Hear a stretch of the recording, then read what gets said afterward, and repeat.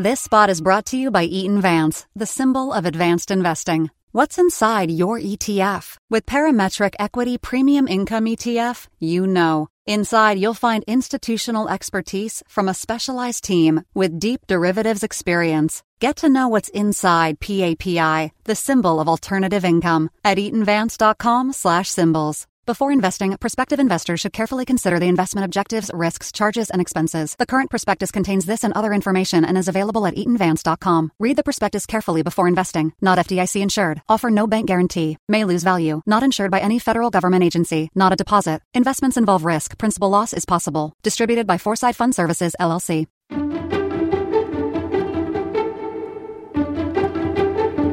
I'm Bonnie St. John, best-selling author of Micro-Resilience and How Great Women Lead, the first African-American to win Winter Olympic ski medals, and president and CEO of Blue Circle Leadership Institute.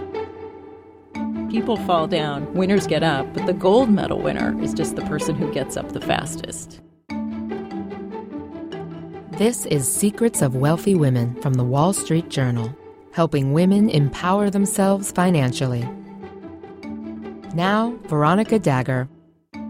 Despite having her right leg amputated as a child, Bonnie St. John became the first African American to win medals in Winter Olympic competition as a ski racer.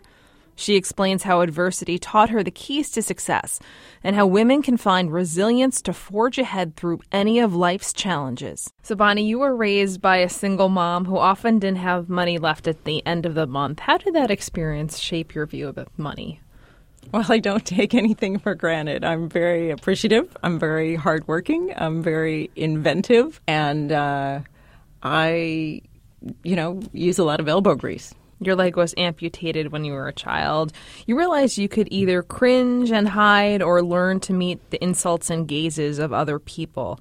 How did you decide what to do? I don't know. I think you can sit in a corner and feel sorry for yourself, and you can do that for a while, and I guess I got tired of it. So I got out of the chair and said, let me go do something. And, it wasn't just the leg. I had a tough childhood. My father left when my mother was pregnant with me. She remarried an abusive man. I was sexually abused for years when I was a child. There was a lot of hard stuff in my childhood. And so for me, it was, I want to create a better life. I could sit down and just give up, or I can go out and create something better. Where'd you get that vision from, though, as a child? Well, my mother had pulled herself up from her bootstraps, and she'd had a tough time. She also did a lot of trying to stay positive and fighting her own demons. And so that's a legacy I got from her, was that we can choose positivity and that you can work at it. You go to the gym to make your muscles stronger. You can read positive books. You can, say positive things. You can exercise your positivity. So one of the books I wrote is Live Your Joy, which was really about that. So some people said, Bonnie, you should be an axe murderer. You had such a horrible childhood. But so I wrote Live Your Joy in answer to that, is to say, here's 10 things I learned about how to be positive no matter what. You tell a story of a nurse who helped push you through pain when you were a child. Can you tell us about that experience? Well, after I had my leg amputated, you don't just walk out and get a size 6 leg. They have to make a custom leg for you, and you have to be able to bear weight. So my stump, where my leg was amputated, you have to toughen up the end of your stump so you can stand on it. And one of the therapies I had to do was they piled up books in a pile and put a bathroom scale on top. And a nurse would, stand beside me and say, here, push on the scale with your stump. 3 pounds isn't enough. Push harder. And I was crying. I think if I was that nurse sitting there with a 5-year-old girl who's crying and in pain, I'd be like, cookie break. And what was so fabulous is, she pushed me through pain to toughen myself up. And that's such a great life lesson, is that you have to get through the hard stuff. And everybody has different things. Other kids didn't have to push on a scale, but, maybe they weren't good at math. I was good at math. We all have our own thing that we have to push through. But what I realized later in life is, as a child, there are people to push you. There are teachers, there are coaches, there are parents. But as an adult, we don't get pushed beyond our abilities unless we give someone permission. And so I look for people like that nurse to bring into my life who are going to push me, because I have a lot of willpower. Sure, I'm tough, but I can only go so far on my own steam. But when I get other people to push me harder, I can break through. Who are you looking to push you? In different areas, everything. I travel a lot and I'm in restaurants all the time. So I need to worry about my health and my weight. And so I'm going through a process of working with a trainer, and having somebody to push me on that side. But on the business growth side as well is we're going through an evolution to scale up to a new level. And I've got several different people that are pushing me in different ways to operate at a higher level. How can women know if they should push through pain or give up? Wow, that's an interesting question. I was reflecting on my life and thinking about how I made decisions like that, and I came up with a metaphor of saying I've always had a portfolio of goals. So a lot of people will say, burn the boats behind you, never give up. And that's really not been my experience of how I operate. But another way to think of it is you wouldn't put all your investment in one basket. You diversify your portfolio because some things work, some things don't. You're going to put more in this, get less of that. You're going to respond to the market. Mm-hmm. So you can do the same thing with your goals and dreams, and you can have different things that you're working on and say, well, this is working, so I'll do more of it, or this isn't working, so I'll stop. So it's not like quitting, like laying down and dying. It's just saying, I'm going to eliminate that out of my portfolio because it's not working. Does that answer your question? I think so. You later went on to become one of the first African-American women to win a medal in the Winter Olympics. How did you discover your passion for skiing? A friend of mine in high school invited me to go skiing with her family. And I remember she took a piece of notebook paper and made a little certificate out of notebook paper for my birthday and gave it to me. My birthday's in November. But then I had to find a way to get myself organized to go with her over Christmas vacation. So I had to find the special equipment for a one-legged skier.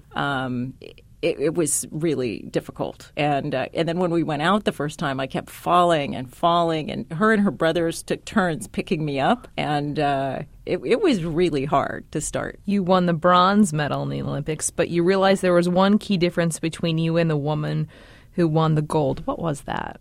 Well, I was in the slalom race, and I was the third-ranked one-legged woman in the United States. So nobody expected me to beat my teammates, never mind anybody else. So when I came down the first run of the slalom in the Paralympics in Innsbruck, Austria, and my time was in first place, it was an upset. But I had trained all summer on a glacier with two-legged skiers. I had just outworked everybody. So I surprised everybody. So I'm in first place after the first run, but it takes 2 runs to win the medal. So in the second run, it's a different course. Anybody who doesn't ski race may not know this. It's not the same course all the time. It's a totally different course because the snow gets all chewed up on the first run, so it's a new course. So on the second course, I'm waiting my turn, and other women are going down, and they radio up from the bottom and tell us that women are crashing. So on this new course we haven't skied before, there's this dangerous icy spot, and women are crashing. So when it gets to be my turn, I'm thinking, no heroics. If I just stay standing and don't crash like the other women, I can win the gold because I'm in first place. So the race official counts down 3, 2, 1, go. I break out of the starting gate. I'm hitting the poles, and I get to where I can see the finish line. I think I've made it, and that's when I hit that dangerous icy spot. And I ski on one leg. I don't wear my prosthesis when I'm skiing, so I tried to hold on to my edge. I tried to stay standing. I couldn't do it. I fell on my rear end. I was number 1 in the world, and then I'm sitting in the snow. So, at that moment, I just wanted to disappear, not to face my mom, my sponsors, everything. But I grabbed my equipment. I got over the finish line. And when the dust cleared, it turned out that I was in third place. So I got to go to the award ceremony, have the bronze medal put around my neck. And I thought about it later, and I thought, wow, I could have won the gold. I should have won the gold. And the woman who won, it wasn't because she didn't fall on that icy spot. She also fell and got up. Now, I skied. I was the fastest skier when nothing went wrong. I was the better skier. How did she beat me? She couldn't ski faster than me. She got up faster than me. So I was actually quoted on a Starbucks cup. They did a campaign where they put quotes on Starbucks cups, and it said, people fall down, winners get up, but the gold medal winner is just the person who gets up the fastest. You mentioned you suffered sexual abuse as a child. What's your advice for other survivors? Well, for a long time, I just suppressed all the memories and just went on with my life. And eventually, though, I had to do some work to heal some of the wounds, especially to be a mother. And as my own daughter hit the same ages that I was, a lot of issues came up, and I really had to do the work. I realized if I was going to be a mother, I needed to heal some of my own wounds, because otherwise I couldn't pay attention. I couldn't be present. I literally was dissociating around my daughter, and I thought I was going to lose my mind. I could have started drinking. You know, I had to do the work, and that meant EMDR. I mean, I think that can mean a lot of things. I think it can mean yoga. I think it can mean exercise. I think it can mean therapy. It means you have to figure out what it's going to take you to heal enough that you can be present. So what's your advice for women who feel defined by something difficult in their lives? I guess my advice would be that you always have the choice to define yourself. And I guess you would say that I'm a pretty good example of that, is as the one-legged African-American woman, ski racer is not the first thing that would come to mind, you know, and so deciding that that's who I'm going to be wasn't somebody else's choice, wasn't the obvious choice. I think we all get a chance to be the author of our own stories. And it's interesting, I've written a number of books, and literally writing books is a way of authoring your own story and telling people who you are and deciding who you are and being defined by who you want to be.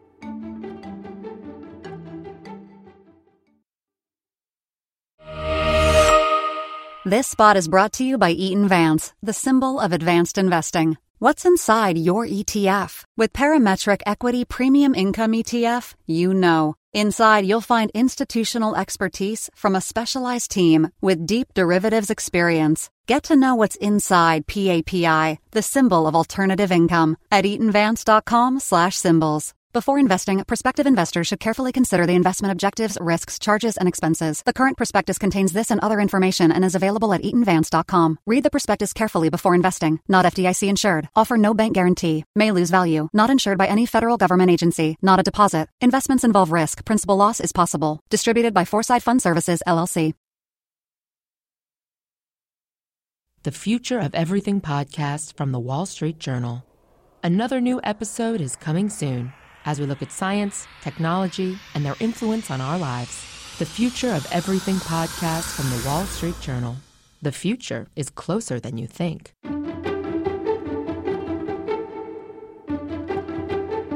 You're listening to Secrets of Wealthy Women from the Wall Street Journal. Where do you draw your strength from? That's a great question. So many places. I'm a person of faith, so I certainly draw it from prayer. I wrote a book called How Strong Women Pray. And in that book, I talk a lot about the healing from sexual abuse. So if that's something any listener is interested in, you can go there and hear more about how that went for me. But prayer is really important to me. Faith. There's a monastery on the Hudson River that I like to go to draw strength, and the monks all know me there, and it's great to show up and have all the monks say, "Hey, how are you? We missed you." But also from other women friends and the people who push me. We talked about having people that push me in my life to be a better person. I draw strength from a lot of different sources. What's one tip you can give women who want to develop more emotional resilience? You know, it's funny. I would say exercise is really important because it does help clear out some of the hormones that we get from feeling attacked or feeling threatened. The book that I wrote, Micro Resilience, is a lot about small ways to be more resilient mentally, emotionally, physically, all of those things. And there's one exercise in the book, Reversey, that's really simple and really fun, is you can take an index card and write a limitation that you're experiencing on one side. So people who are listening, you can do this right now. Write a limitation you're feeling, and then flip it over and write the opposite. So I've had people write things like, I didn't get the budget increase I wanted, so I can't do creative things in my department. Flip over the card and say, I can do innovative things in my department. And it might sound impossible or ridiculous, but you write it anyway, just to flip your thinking. I had one woman, I was actually doing a radio show, and I had one woman email me afterwards, and she said, I was listening to the radio show, and I wrote down, I'm going to lose my house after the divorce. So she flipped over the card and wrote, I can keep my house after the divorce. And what it does is it just jogs your thinking. It's like, try on the idea that your limit isn't real. And the woman with the house said, once I wrote, I can keep my house after the divorce, I started thinking, my mother is aging, and in a few years, she really won't be able to live on her own. She's fine now, but if I move her in now with our combined incomes, I can keep my house. So when she stopped believing in the reality of her limit, she found another solution. And the person who said the budget increase, and this sounds so obvious once you say it, but he flipped over the card. He wrote, I can do innovative things. And he thought, if I reprioritize the spending in my budget, I can eliminate some of the older things and I can do innovative things. So we just get stuck sometimes in our thinking. What's your advice for women who have a negative body image? Wow, that's an interesting question. I mean, I have one leg. I grew up in San Diego, California. So every kid had a beach party for their birthday, and you go in bathing suits. And for me to go in the water, I have to take off my leg and hop into the ocean. And so it was not, my girlfriends would go, oh my gosh, I have a scar on my knee. And I'm like, oh my gosh, I'm missing one of my legs. Really? You want me to sympathize with you? I think you have to just love yourself, and you have to find out what's good about yourself. And I'd found skiing. In skiing, I hung around with other people with disabilities, and so it wasn't so odd, and I was able to laugh about it and just learn to love myself and what I could do, and not. It's almost like, can you tune out the negativity? So if you don't have a positive body image, don't sit around reading fashion magazines. Don't look at airbrushed fake versions of other women and compare yourself to that. So what are you doing to reinforce a positive feeling about your body? You've talked about racism from your own family. Can you tell us a little bit about that and how you handled it? My uncle, my father's brother, I hadn't seen him since my father's funeral. My father died when I was 12. And when I moved to New York, I reached out and got in touch, and this was decades later, and asked him to tell me more about my father because I didn't know my father.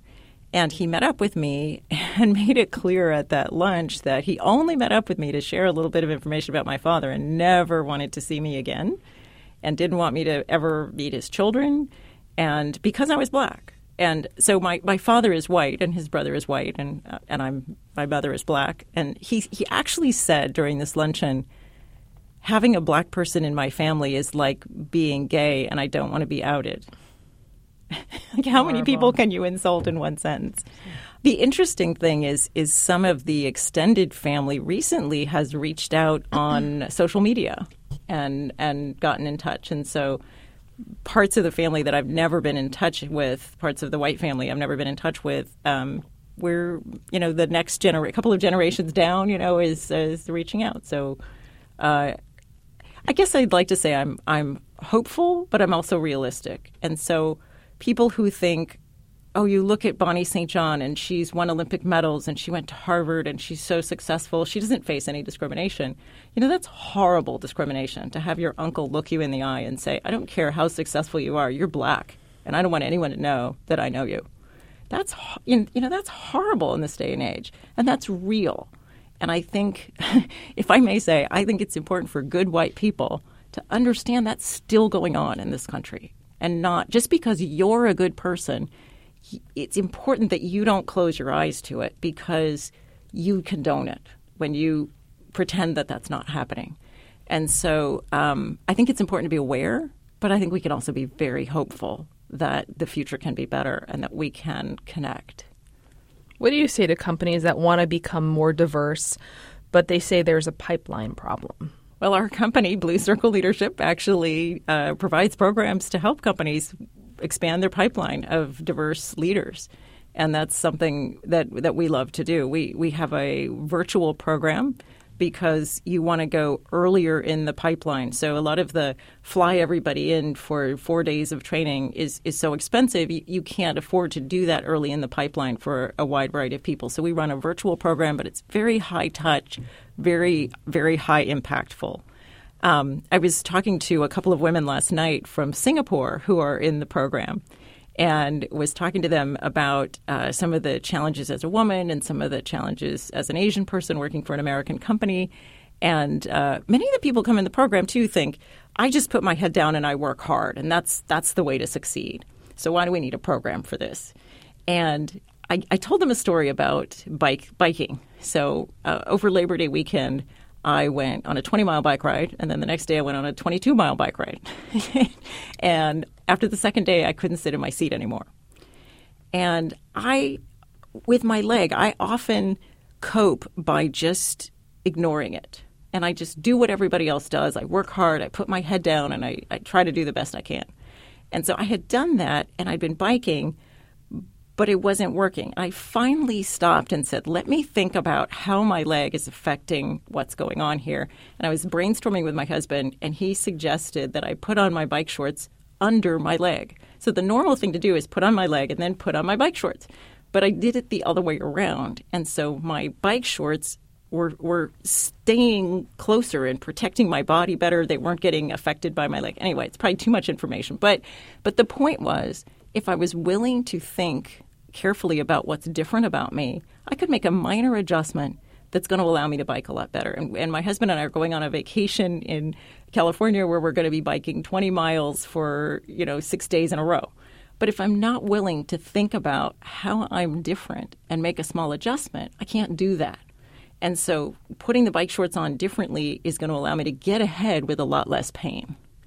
So that's what we do in our course, is help people to think about their differences, not to say, oh, I'm being discriminated against, or oh, it's so unfair. But what are some small adjustments you can make that help you to get ahead with a lot less pain? You're a woman and have a disability and are African American. You belong to 3 groups that face pay gaps. Has that been an issue for you? Again, it's what I was saying about the bike shorts, is you have to be smart about what's different about you, and you have to create value and make adjustments. One of the things we see for multicultural women in our courses is that one of the problems they face is excessive politeness. And you wouldn't think of that as a problem. And a lot of the women don't even realize that that's a problem. Everybody's nice to me. I'm not facing any discrimination. This is all good. But if you're not getting the tough, honest feedback, you can't make course corrections that are going to allow you to get ahead.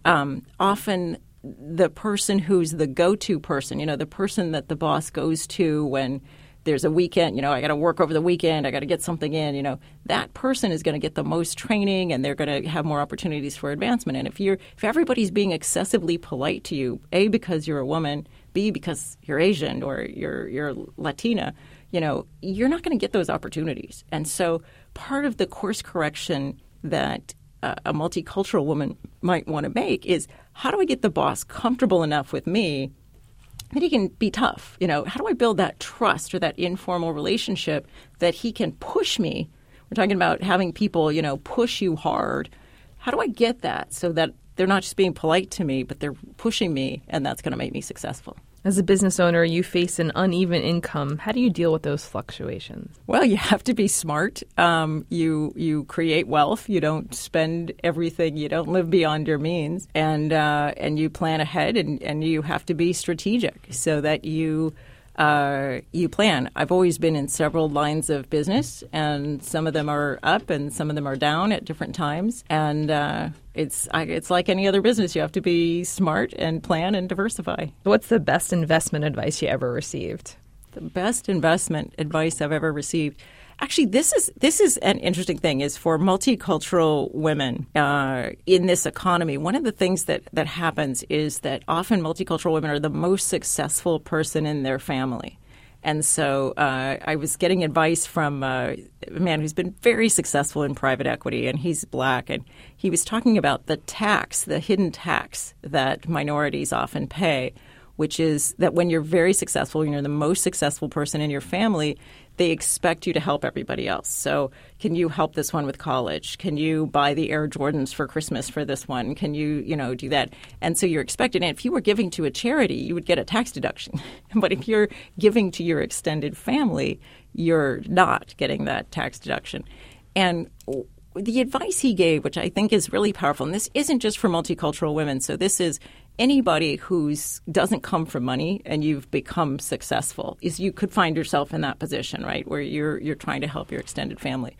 And he said you really have to set boundaries. You really have to build your wealth first. If you're paying that tax successfully, you'll never build your own wealth, and then there's limits to how much you can help. And he did something really creative. He was helping everyone, and he realized he couldn't really lift their boats. And so he said one year, I'm not doing Christmas presents this year. This has gotten completely out of hand. And he started in March, and he said, my gift to everybody is going to be to give you financial advice.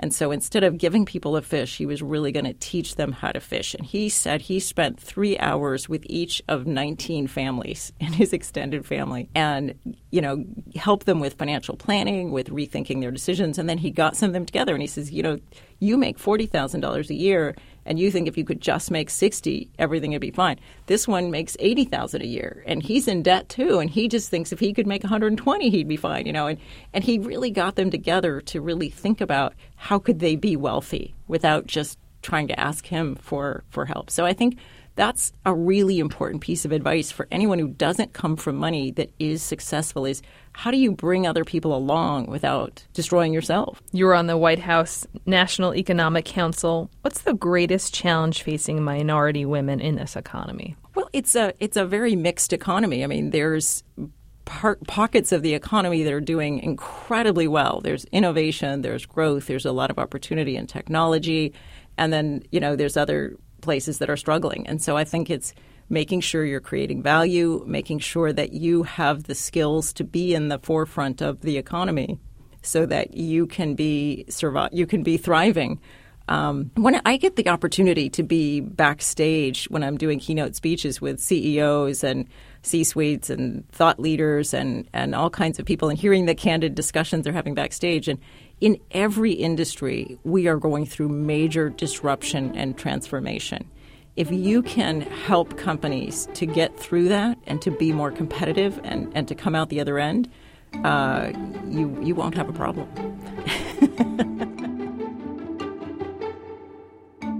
Time now for your secrets. I'm Bonnie St. John. My money secret is create value. Think about what is the value I'm creating. You take a risk whether you work for somebody else or not. And so if you're creating value, that's your greatest job security. That's your greatest way to create wealth. This episode was produced by Tanya Bustos with special help from J.R. Whalen. John Wardock is the executive producer of WSJ Podcasts. I'm Veronica Dagger. Thanks for listening. What's your secret? Let us know. Write podcasts@dowjones.com or on Twitter, use hashtag Secrets of Wealthy Women.